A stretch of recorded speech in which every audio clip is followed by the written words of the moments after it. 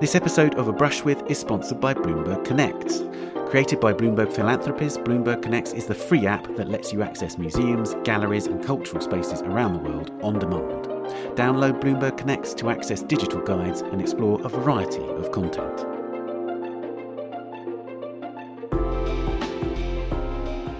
Hello, I'm Ben Luke and welcome back to A Brush With, the podcast where I talk to artists about their influences and cultural experiences and how they affect their life and work. And this episode, the final podcast of this series, is A Brush With Tala Madani. Tala was born in 1981 in Tehran and now lives and works in Los Angeles. She moved from Iran to Monmouth, a small town in Oregon on the west coast of the United States in 1994. And this was actually a seminal moment in her artistic life because as she learned English, she also developed a profound interest in drawing and visual communication.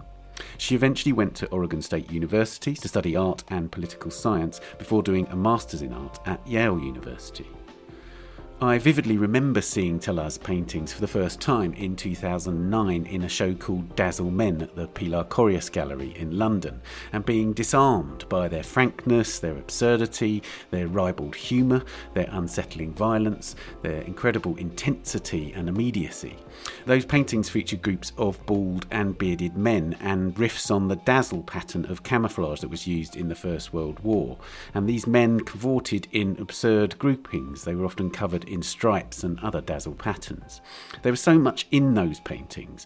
Tala has said that among the inspirations for depicting these groups of men were her experiences in Kreuzberg in Berlin, and particularly watching the Turkish community there, where the men would go to these tea rooms, which were effectively social clubs, which were exclusively for men. And she would wonder what was happening behind the closed doors and the frosted glass of those places.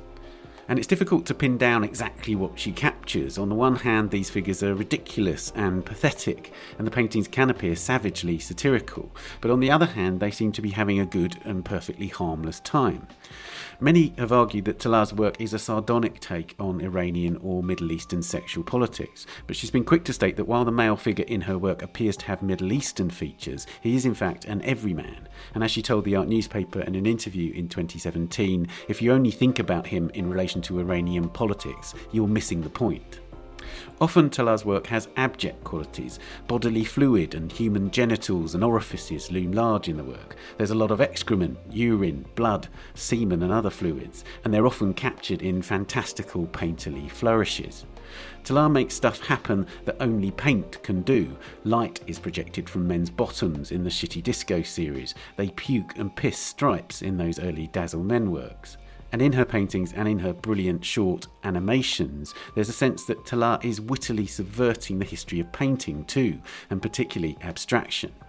Tala hasn't often painted women, but that's changed a bit since she became a mother and made a series called Shit Mums, in which a female figure is painted in a sort of brown, sludgy colour that of course resembles excrement, and appears in a series of absurd tableaux. Around this mother figure are babies who unavoidably recall the men in those earlier paintings and seem to be possessed of a similarly anarchic intent. The resulting works are again a subversion of art history, and in this case, of course, the pure tradition of the mother and child. A striking element in the Shit Mum series and in the work she's created in recent years and months is her approach to space and light. Often the events happen in dark rooms with dramatic lighting. Some figures can appear almost ghostly, and in a bold new painting called Recital, for instance, a young girl plays the piano as a shadowy figure in a doorway looms ominously yet cartoonishly close to her, and another figure lies prone beneath the piano. What I love about Tala's work is that it appears constantly to be shifting in new directions as she pushes her imagery and materials beyond boundaries. But I wanted to begin our conversation by going back to her early years in the US as a teenager and asking about how, as she struggled with the English language, painting and drawing became a vital means of communication.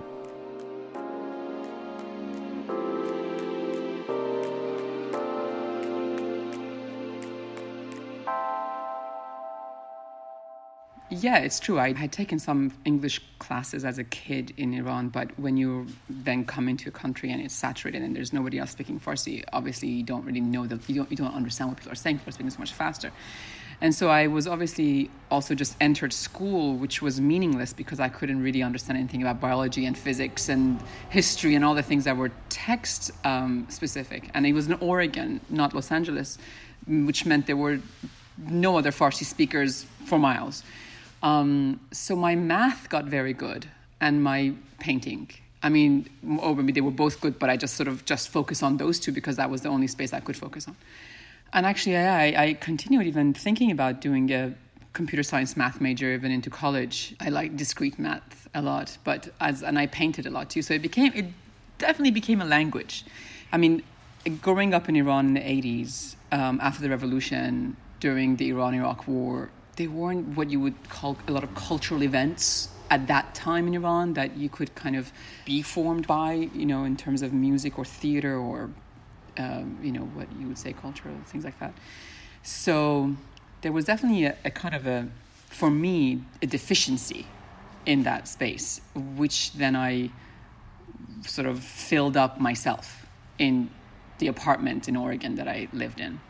Basically, to answer your question, it is a language. I don't really have a lot of romantic relationships with cultural moments of, let's say, the 80s that maybe my generation in different countries will have grown up with, because I didn't experience them on that level. So painting for me is never romantic. My engagement with art is never romantic. It's always a matter of externalizing or making sense of events. So that definitely it is a particular way of thinking about artworks. Yeah, that's great. Tell me about calligraphy, because I read that your mum suggested that you learned calligraphy before you learned how to draw or paint. It's very fashionable. I mean, my mom thinks that she has really bad handwriting, so she wanted to help me. And in Farsi handwriting is, you people project a lot onto who you are based on your handwriting, as opposed to, obviously right now everything is with computer. I mean, God forbid none of us show our own handwriting to anybody. But so she had put me in this calligraphy class as like a 7-year-old, as a beginner writer, and in that class the teacher was also teaching painting, and I immediately forced her to switch me over or add that class to me, and he was an incredible teacher. I mean, he was just such talk about being a romantic with paint, and so he really made me really fall in love with it. And I still have the 3 paintings I made in those classes, which was like of a horse and a cabin and trees, like cliches, sun, clouds. Yeah, they were fantastic. I'd like to ask you about the way that you use paint, and particularly how in your work there are regular equivalencies made between bodily fluid and other fluids and the paint itself. So there's always these metaphors, if you like, for paint, which come from the body or come from even there's some that feature toothpaste, for instance. Can you say something about that, always finding equivalencies for paint and allowing the paint to sort of find this space between art and life to a certain degree? Definitely. I guess it goes to my trust of the medium. I really trust the material, and it's a kind of a desire to look at that materiality in a more straight-on way, and to sort of trust that it's going to do what I'm thinking. Trust that we can read each other, and if I just think about that thing as I'm putting that on, it'll become that. It's also a desire, become it, right? Just be a nose, kind of. It's a Roger Corman film quote of an artist called Bucket of Blood, and he's trying to, make this sculpture with clay, and he's just demanding that it should be a nose. And so that's sort of my position in the studio, and I do trust that. Obviously, it doesn't always work, but it goes back to really wanting to lean into the material, lean into its potential, right? A kind of a marriage of my intent and its potential to kind of become something more than both of those things then could have been. It's also like the painting is also always about creating something that.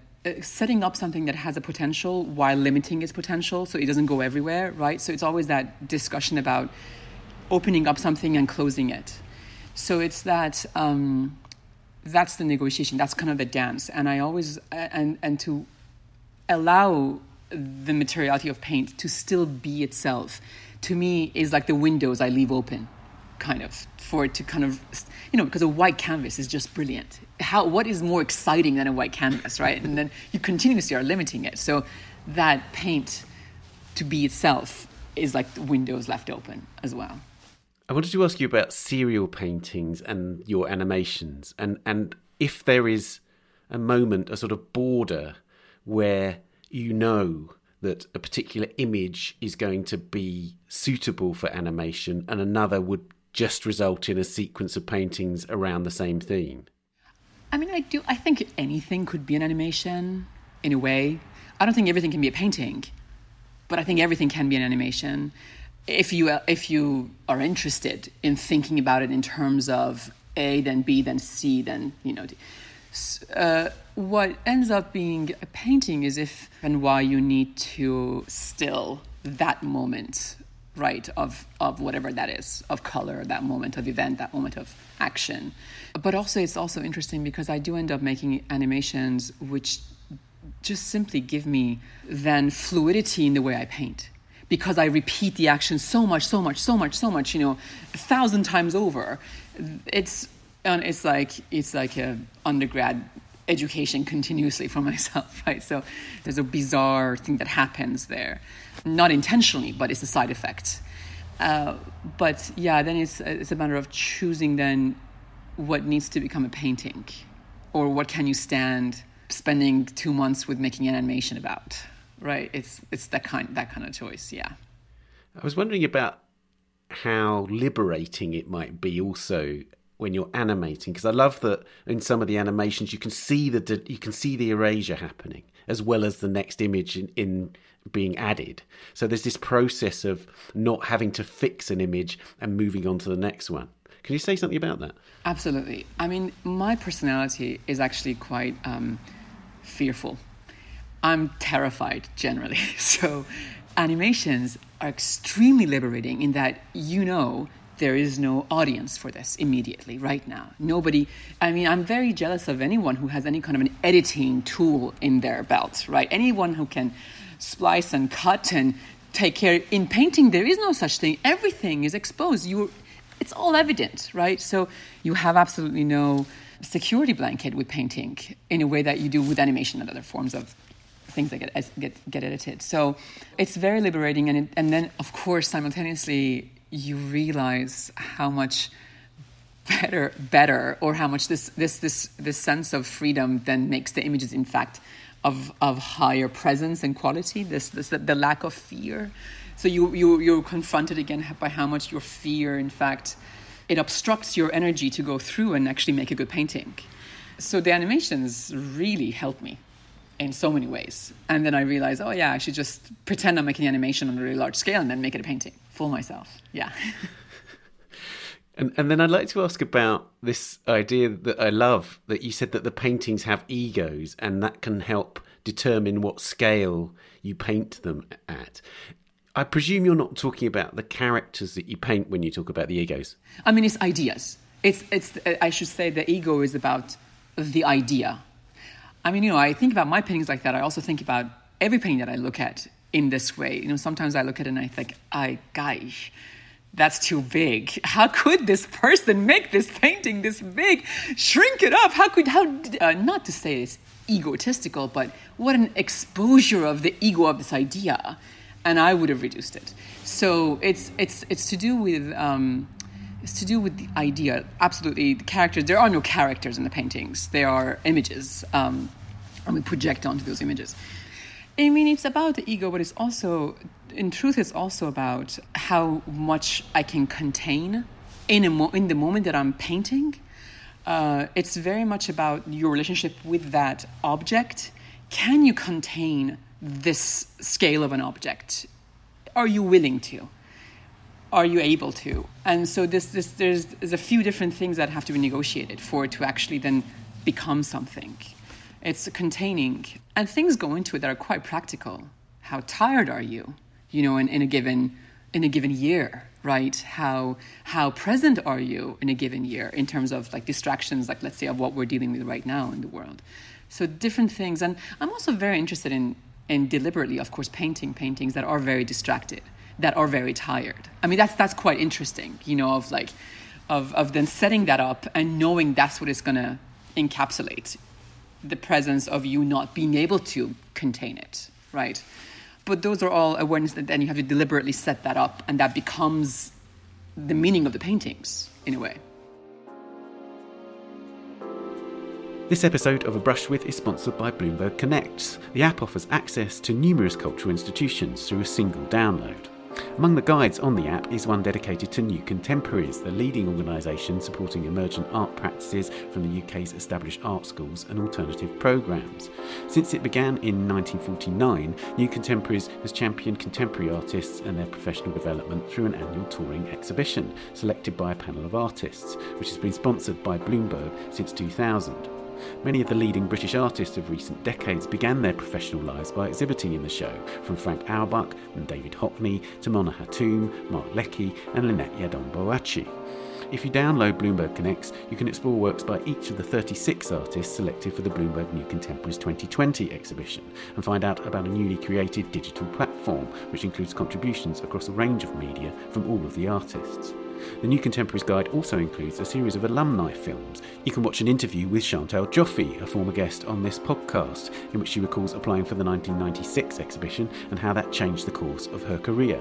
She also talks about her experience as a selector for the 2013 show. For information about selection for the New Contemporaries 2021 programme and to explore guides to all the partnering institutions, download Bloomberg Connects today. You can find the app at app.bloombergconnects.org/abrushwith. Let's move on to the questions that we ask all our guests now. Who was the first artist whose work you loved? It's so funny. It is so cliche of my generation, but it's Francis Bacon. I mean, he's probably the first person that I gasped to, and I kind of, I felt raw with, and I admired and I loved, and you're in high school and you're reading Kafka and you're, looking at Francis Bacon and you close your door and you're happy. One of the interesting things that I always think about these answers is that to what extent you carry Bacon with you today, or whether in a way your interest in him has now diminished. I always think about Salvador Dali in my own experience, and how Dali was like the first artist I loved, and how he drifted from my interest to a certain degree. Other artists took his place. So is Bacon still in your thoughts? So there was a moment where I realized something, in that when you love something, when I was a kid, when I loved something, I would just mimic it. I would just do an orange background. I would just do someone with their mouth open, right? I mimicked everything I loved. I would just do so many statues of the Roman statues or just things that I loved, I would just mimic. And then I realized that if you love something or if you admire something, it won't work if you mimic its style. You have to understand its position, its philosophy. If that's what you admire, that's what you reenact. So what is Bacon doing? He's breaking things. He's breaking with taste. He's pushing through his, to some extent, he's designing a stage where he's allowed to then break things through. And in that, I think I still carry him, definitely. And I do love the parallel, the synonymity of desire and fear, desire and disgust, and desire and the sort of shattering. So this is quite, it's a great, position of problem, and I think it's universal, and I think it's going to be forever for human beings to deal with, from infancy to death. I suppose also there's a similarity. I think when I think about your work and the way that the images appear almost to be on stage, there's a sort of indeterminate space, but you feel like it's being presented to you in a kind of space that resembles a stage.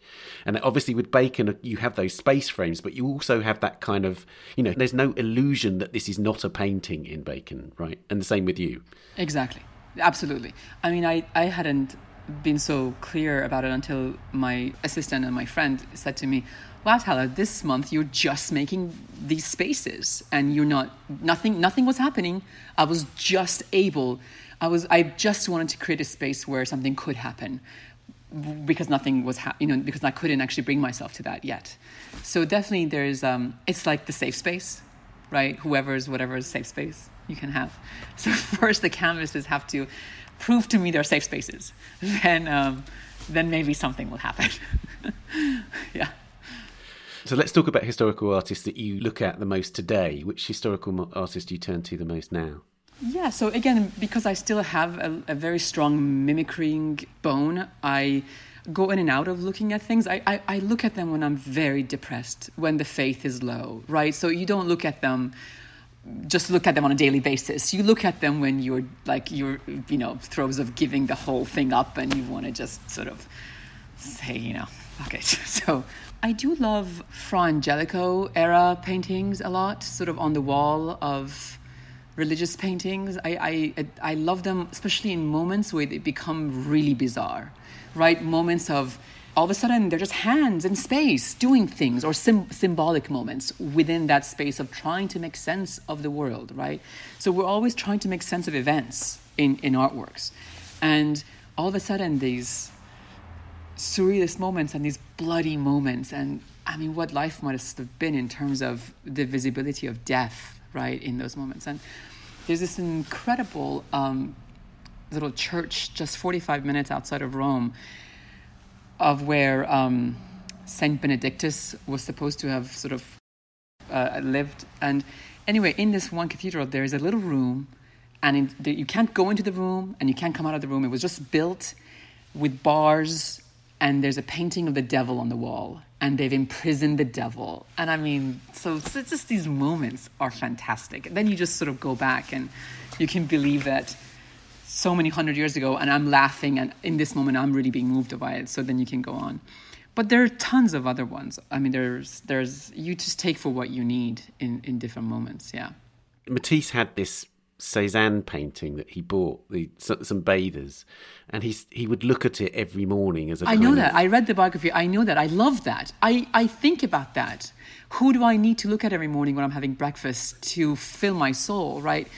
At the same time, Matisse didn't want to drive, right? He didn't want to ruin his eyes. I think our eyes don't work in the same way, Ben, I think we don't have the same experience, or we can't. Or maybe we do. I mean, who do I know? But I was just going to pick up on this idea of like gaining fortitude from other artists. And what Matisse said about that painting is that for Cézanne, it was all on the line. And he kept pushing forward. And in a way, Matisse argued that Cézanne was a kind of moral example as much as a sort of an example of how to paint. It was a moral example of just battling through, No, I think we should be really conscious of the positions that we put forward as makers of anything, makers of paintings, of sculpture, or of music, as makers. What is that position in the backdrop of its priority? Is it conservative? Is it basically confirming values of the past? Or is it willing to challenge and push through? Because there's a lot of, we're in this moment where so much is accepted. We don't really have, in the same way that there was in Matisse's time, we don't really have a kind of a clear value structure of what is contemporary culture or what is the future supposed to, what is the future we're trying to go for? Because I'm very critical of nostalgia, let's say, in contemporary painting. Because I do think that the problem with nostalgia is exactly that. It confirms values of the past. And I read someone saying they don't understand what is the problem of nostalgia. So much of what we make today is so shit. They like the stuff from the past. And I want to distinguish that. Of course, I agree. And that's the problem.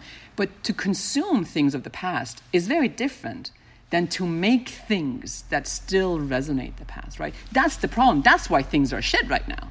So to be a consumer of culture is very different than to be a maker of something fresh. Let's move on to contemporary artists now. Which contemporary artists do you most admire?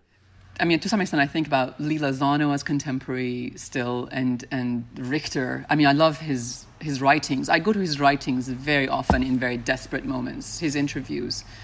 But more contemporary day-to-day artists are people that I know, friends that I know, video artists like Erkka Nisanen, who's a Finnish artist whose work I love, and Nathaniel Mellers, who's my partner, whose work I eat up. Very contemporary artists like that. Jakob Ferry, he's from Kosovo. I love his work. Ahmet Ogut, who's from Turkey, who are friends of mine, I love that they make the work they make, basically, And How much of a dialogue do you have with them about your work? I'm always intrigued by how much artists are in a discussion with their peers, or how much there is a certain level of moral support in general. Do you know what I mean? Definitely. I mean, with Erica and with Nathaniel and with when I see Ahmed, there is discussion and there is a kind of a understanding of a shared value, right? About breaking things, about let's say the role of humor in what it can do for this breaking of things. So discussions can be often silent discussions. The discussions could be simply a laugh, right? That's what I mean. So discussions aren't always discussions. Discussions are like a look or a laugh or... so yeah, in many ways they're there, yeah. I wanted to ask you about certain artists that I see you as sort of part of their lineage to a certain degree, but I'm not sure actually whether you would see yourself within that territory, which is people that are dealing with abjection. You know, an artist that's also in LA, like somebody like Paul McCarthy, and then also Mike Kelly, people who court abjection, who play with humour, but also dealing with a kind of dark territory that you've talked about a great deal. Definitely. I mean, I've had such a great opportunity to acquaint Paul and talk to him about his work, and obviously Painter, Paul's video Painter, affected me massively, right, when I encountered it, which was very late, I have to say, in my education, both in Oregon, which was very limited to simply painting technique, let's say, and then to in Yale, which was very steeped in East Coast background. Nathaniel introduced me to Paul McCarthy's work much later. I mean, can you imagine someone who's, so late? So it was very interesting to me later on, realizing how afraid people were in actually accepting, let's say, this lineage of abjection. And obviously, if I had studied in Los Angeles, I would have gone that in doses, but not outside of it, which is quite interesting, right? Of also where we are right now within sort of New York painting and within the art world, right? There are not so many of people who are willing to risk it all and put it all forward like that. Do you feel something distinctive between the communities, the art communities that you experience? Because you lived in Brooklyn for a bit, didn't you? Very, very short, few months only. I wouldn't ever think that I was ever really experienced Brooklyn. I do think there's something, let's say like Nicole Eisenman, who I've also admired for a long time, I think she also incorporates the abject, in many ways, especially in her 90s drawings. Or Sue Williams, very early black and white paintings, which dealt with rape, and that was incredible. I mean, I was again close the door and look at these without letting anybody else in Oregon see what I'm looking at, because they would judge me. So there were those East Coast moments too of the women. Lila Zano's work is quite abject, all the sort of texts there.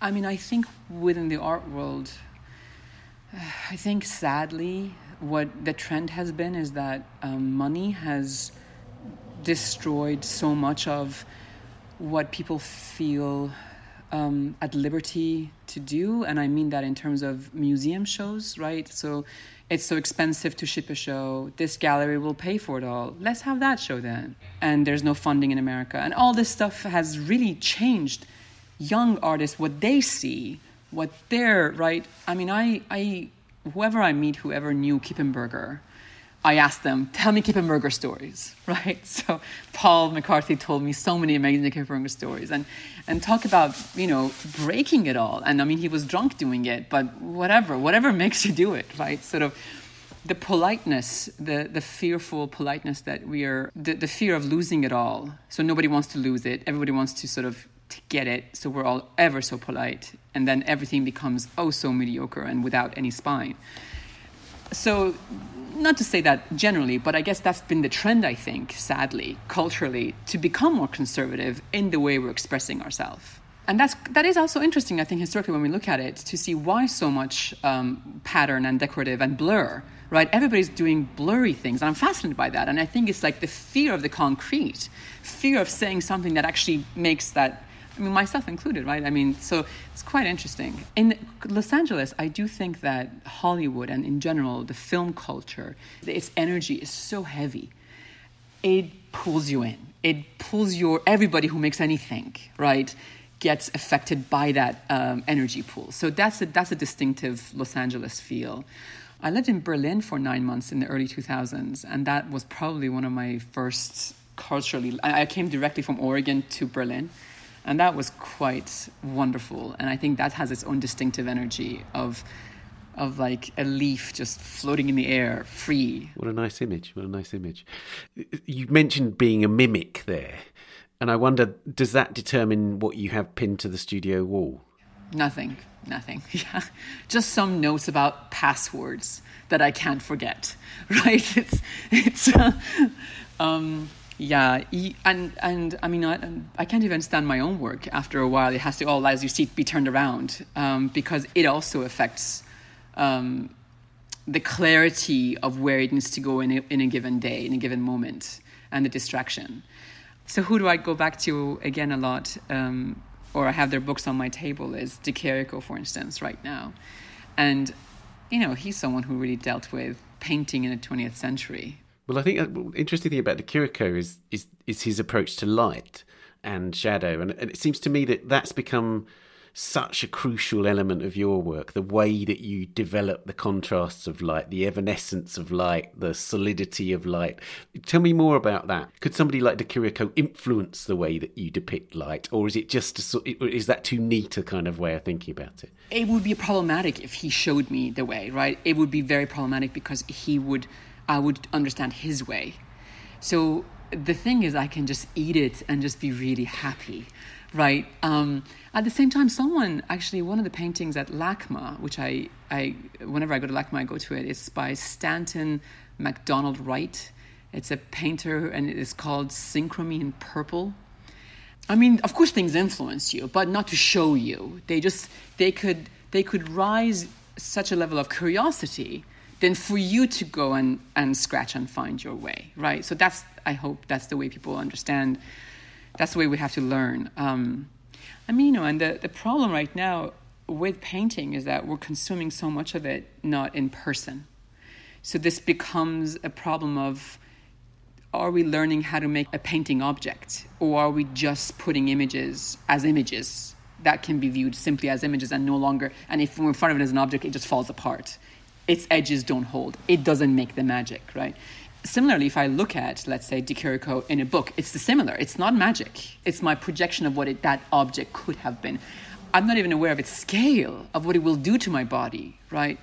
There's an incredible essay by Huxley where he talks about, I think it's called something to the doors of perception or something, and he's talking about the failures of Van Gogh's chair painting in relation to actually being on psychedelics and seeing light. And he doesn't realize that he's actually looking at an image of Van Gogh's chair painting and saying it's failure, not in a museum looking at that painting. And I really want to talk to Huxley about how could you brilliant man, make this massive, error of judgment about the power of that object and its image failure. So this is the problem of thinking about, as a painter, this is kind of the limitations that you work with, right? And hoping that people will actually go to museums and see things and be affected,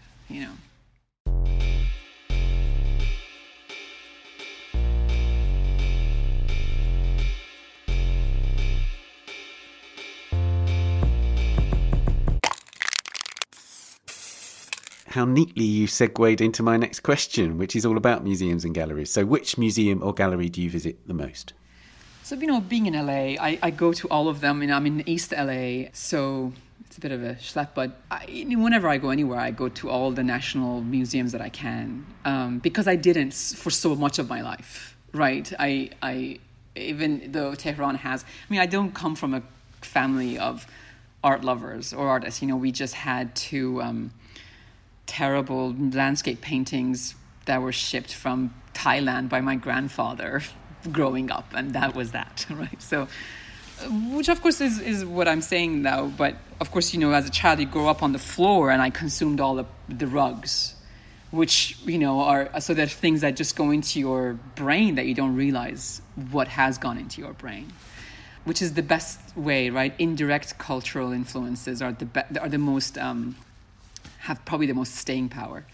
But museums here, yeah, I go everywhere. I mean, the Prado, and recently, one of my last trips before the lockdown was to Vienna, and the collections of the national museums in Vienna, and they have one of the best, Bruegel and Flemish collections, which I was so surprised about. You mentioned it earlier on, but which cultural experience changed the way you see the world? It's tough what you would define as a cultural experience. I mean, what isn't a cultural experience, right?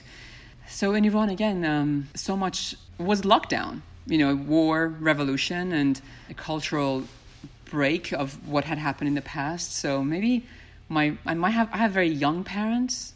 They were in their 20s when they had me, so they had every night was a party at our house. So probably my parents' parties every night, constantly falling asleep to, 70s disco was probably the cultural experience that changed my life, Yeah. Let's talk about literature. Which writers or poets do you return to the most? So in Iran, poetry is a way of speaking. A way of speaking that I'm very sad I didn't fully get indoctrinated with, but I still carry. So poets, Sohrab Sepehri and Furugh Farrokhzad, which are contemporary, modern Iranian poets, which I would have by my bed and just read. And very, very depressed. Furugh also committed suicide. Very French, suicide era kind of poets of, to die before you die kind of thing, positions. Which, this French philosophy of, Sartre, that they also really affected Islamic scholars, and the ones that really affected the revolution and, people and martyrdom. It was a very, very French philosophy influenced Islamic reading in the 70s. So so there's a bit of that. There was some of that I'm really interested in because I grew up with that around me, and so to understand it, I read a lot of this sort of Islamic philosophy that was influenced by that. But then coming back to now, what do I read? Right now I'm reading Jung's Red Book, Black Book, which has been really lovely to read in the pandemic because he was going through a crisis of a kind of a pre-World War II crisis. And so for him to make sense of these shifts in Europe in these books is really is quite lovely to read right now, to try to make sense of it. I read everything. I try to read everything. Who has time to read everything? But it's accumulative, right? I'd like to go back to Solaris. Solaris is something that I feel everyone should read every year because it's so incredibly mysterious and all-consuming. It's like the book that tells you everything you need to know about life and the mysteries of it. But I don't read it every year. I just like to think that I should. Yeah. Fiction, I like a lot of turn of the century fiction because I think pre-cinema fiction is very cinematic. So I love that. Like Lawrence, it's like a movie when you read it, right? It's so I love Lawrence. I love everything Lawrence. His essays on, there's a book he wrote of critique of American literature that was quite forming for me in terms of thinking about things even critically. How do you play with things? How do you write critical text? I read in an interview that you said that his take on The Scarlet Letter by Hawthorne really influenced your own take on the US, right? Definitely. I loved it. Obviously, he lived in the US. He left England, and I think his trip, he went to Italy and he went to South America, and his own trips, I think, his own an anxiety of space, environment can affect us so profoundly than we're willing to admit how little we are in relation to our environment. And he really deals with that in his writings and his relationship to America, both really admiring American authors and being quite not so sure of them, and his reading of Pearl as a symbol of America and Hawthorne. So the idea of that the child is the new, which is of course not a new idea. Everybody uses the child as new light, new form. It's continuous. But his affirmation of that way of reading things gave me the sort of strength to push forward with my own take on that. When I saw the Shit Mum series, the inevitable connection that one might make is with Freud. And I wondered about how directly you can relate that series to Freud and his, the anal stage, etc. I think we've inherited Freud because he's so much now part of pop culture. I tell you, I've tried to read 4 of Freud's books, and every time I'm left not understanding what he's on about, because it's not, but everybody else has dissected it and has put it into our world, right? So I can't say that I've taken it directly from that. So it's not about necessarily the anal stage as an embodiment of an anxiety of just being shit and not being up for it and failing, utterly failing, and then the promise of that, right? The promise of that, if you simply allow that, if you allow shit to be, God, who was it? I think Bill Gates is making some amazing toilets for space or something, where the shit that's accumulated is making tomato plants, right? So finally, if we're willing to deal with the shit, it'll be the answer to our hunger for the future on Mars, right? I'm intrigued by the concept of, you arrived at the Shit Mum series basically through accident, through painterly accident. Can you say more about that? Definitely. Yes, I didn't have that idea. It didn't come from sketching. I was trying to, I had taken 8 months off from painting and just taking care of my second born. So when I came back to the studio, I thought I got to just make a few paintings as just getting rid of all the things that in my mind's eye, which was a little baby. So I just thought I'll make a little bathroom painting for myself. A little mother holding a child, I'll get over it. And I did. I painted one, and then I looked at it and I couldn't stand it. It was disgusting. It was so kitsch. It wasn't possible. So I immediately tried to smear it away. Luckily, I smeared the female figure first before the baby figure. Otherwise, I might have not even seen the idea. So then this was a muddy figure with a pristine child. And I thought, that's my mother and child. That's the mother and child. Why haven't I... And then the shock of it. Why haven't I seen this before? Why haven't I seen this before? Was so... in a way, it was upsetting. And then I thought, okay, I guess I have to go into this now and understand what excited me. So there was a moment of excitement. And I think these experiences in the studio is what makes me trust the material, back to our initial thing of trusting the medium to show you what is in the back of your head, which you haven't accessed yet.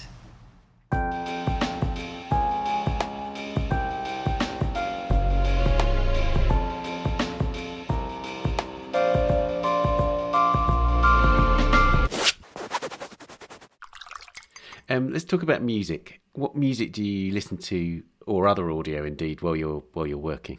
It's definitely music. I remember as a kid, when I learned how to ski, I couldn't really ski until I had headphones on with pumping dance music, and then I would have the guts of going down the slope.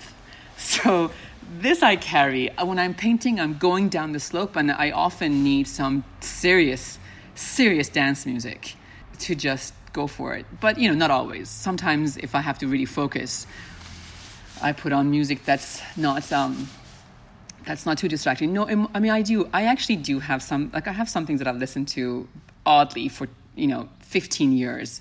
It's become ritualistic in a way to take away the distractions of, I have to pay this bill and I'm late in paying that bill and I'm now just in the studio, right?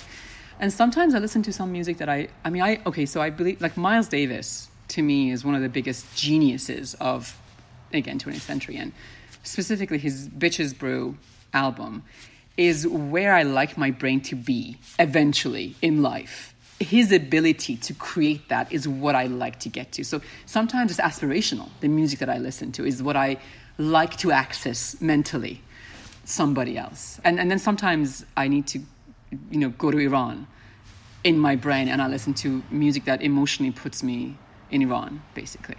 I read also that Leo Ferre was a particular influence. That's the one I've been listening to for 20 years, and I have no idea what he's saying. He's Belgian French, so he speaks in, so I have no idea what it says.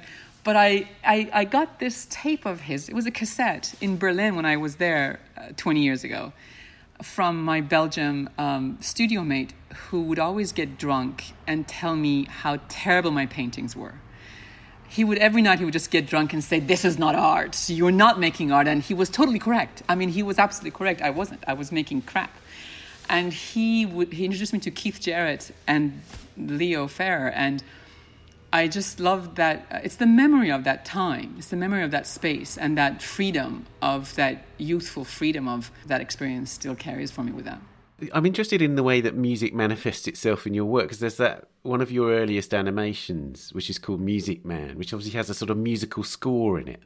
And I wonder what prompted you to use the score in that. Are you a musician yourself, or was it just a sort of convenient compositional format on which to hang the animation, as it were? I think that work actually was very much inspired by Erkka Niisinen's work, the friend that I mentioned to you. He had made something. He uses music. Actually, he because he's a video artist. Him and Nathaniel both use music a lot as voiceovers. I mean, Nathaniel's a musician.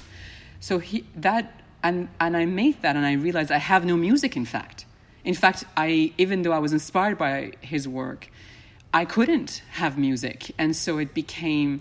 I switched it to. I have no notes.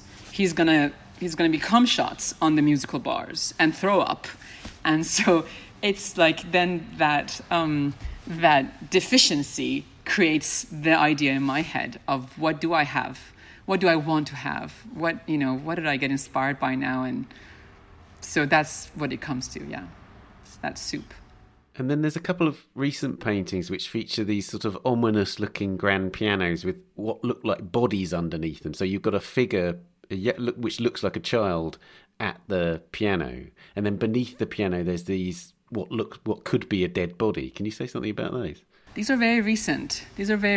So I don't know if I can say so much smart things about it yet, because I don't know if I'm out of it yet. I think I'm very much in it yet. I know what I wanted to make was these dark spaces with a bit of a light. So that was my safe space. What if someone just opened the door slightly? And I imagine them as dream spaces. Maybe they're like, it's a nightmare. I was thinking about the painting. I think it's called The Nightmare, where that weird monster is on that beautiful body of that female figure, And so what is the nightmare? And I kind of needed a structure. Again, the piano came as... I can't speak so clearly yet. I don't think I'm out of that space yet. Maybe in a year I'll understand what the hell I was trying to do. or I could not be ashamed enough to put it in words. Maybe I'm just too... Right? Paintings are in a way things that you can't articulate, that you're just too shy. I think I haven't found words yet that I can, without a red face, express about those paintings.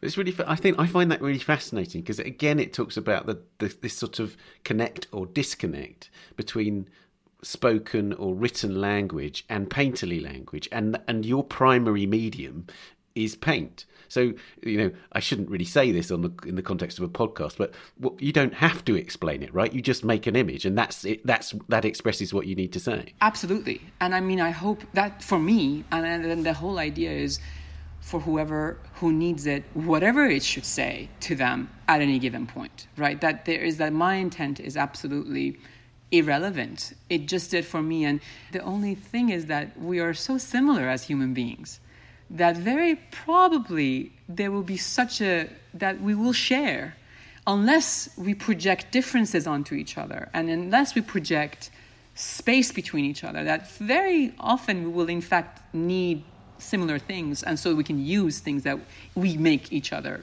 for each other or by different people. But that to say that the problem of that, of course, is art education. That in our global culture, it's a dying thing in public education, right? That the most glorious thing is for everybody to make something that they want to make themselves. That to consume it is one thing, right, as cultural artifacts. But the glorious thing is everyone just goes and just does a little doodle for themselves and feels that few moments, right? And I think as an artist, you become so aware that we need to really work on reinvigorating our society with an education for the visual things that we make, so that any of it has a reason to be, Have you taught in art schools? Yeah, I've taught not as much as I like to, but I've taught in grad schools mostly, a little bit as visiting artist, so many places, but at USC for a few years in Los Angeles. Yeah, I mean, I just did the summer at Bard on Zoom. Because of Zoom, I'm able to do much more than I could have otherwise, right? I love it. I do love engagement with artists, with young artists, old artists. I've taught a few first grader, second grader classes in Los Angeles with part of this great organization called the Crayon Collections, which is about going into public schools and sort of doing some stuff like that. It's wonderful. Is there a particular discipline in your working life that you view as an essential ritual? Well, this is so interesting. I talk to some friends who are physicists and they say, Tala, okay, so you paint, but what's your hobby? Like, what do you do, right? Like, what else do you do? And I then you really feel like, you're really missing out on life, because damn, what the hell is my hobby, right? It's like painting becomes such a problem you have to solve. It becomes, you have to do everything and nothing so that you have the energy that you want to have in the studio, right? And so it becomes quite a problem because then you kind of miss out on life. You don't do anything, in fact, right? It's a big problem. So I'll tell you at one point, so ritual-wise, wake up in the morning. That's my ritual in the morning. That's really important for my paintings is to wake up. But I have plans, I have big plans of sailing, let's say. I like to go in the water. I'm terrified of the water. Again, this fear. Or horseback riding. I love to learn to do things that give me some speed. Motorcycling. Take some motorcycling classes, So talk to me in a few years. Let's see what I've done. Or I've just maybe made a bunch of paintings about horseback riding, motorcycling, and the such.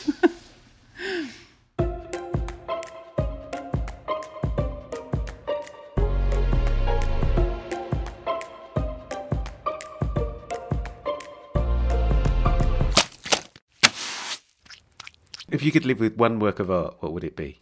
That's such a tough one. It's like you have so many that you might love. I'm going to fail at this. I'm going to regret the one I say, but there is this, and I don't know the name of it. I even try to find it for you, but I can't. But there's this painting at the Met that is this romantic, very, very precise painting of the Greek mythology of, the sculptor who sculpts the female figure, and then the gods are kind to him, and it comes to life, and she becomes a real figure, right? It's Pinocchio, right? So there's a painting of that by someone, I don't even know who, that is a torso size big, and I love it. It's such an affirmation of what if it could all become real, oi? So that's going to be the one I pick, even though I can't give you a name or a date or an artist. And lastly, what's art for? Oh yeah, what's art for? Well, I have big expectations of art. I think art's for shifting consciousness. I think it's to externalize events, to make sense of them. I think it's for us to know humanity, through it. So I have very big expectations of what it's for. And then of course it's like at the same time, and I think a doodle will suffice, by the way. So I think everyone should start getting that pen and that paper and just making marks and believing that they will change consciousness through that. And I mean it. I absolutely mean it. Their own consciousness first, and thereby everything else. Tala, thank you very much for talking to us. Thank you, Ben. It's been a pleasure.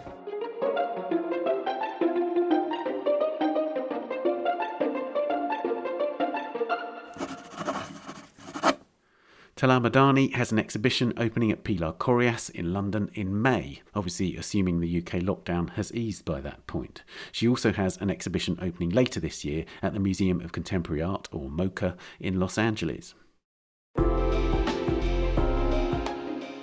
And that's it for this episode, and indeed for this present series of A Brush With. Please subscribe to the podcast wherever you're listening to learn more about further episodes, and give us a rating or review on Apple Podcasts if you can.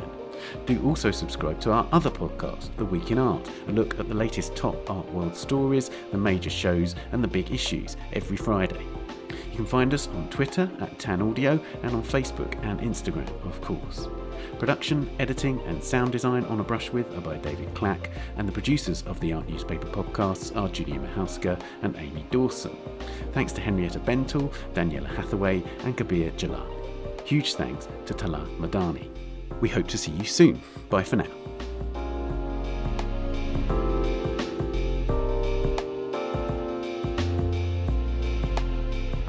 This episode of A Brush With is sponsored by Bloomberg Connects. Download Bloomberg Connects today and discover cultural institutions on demand.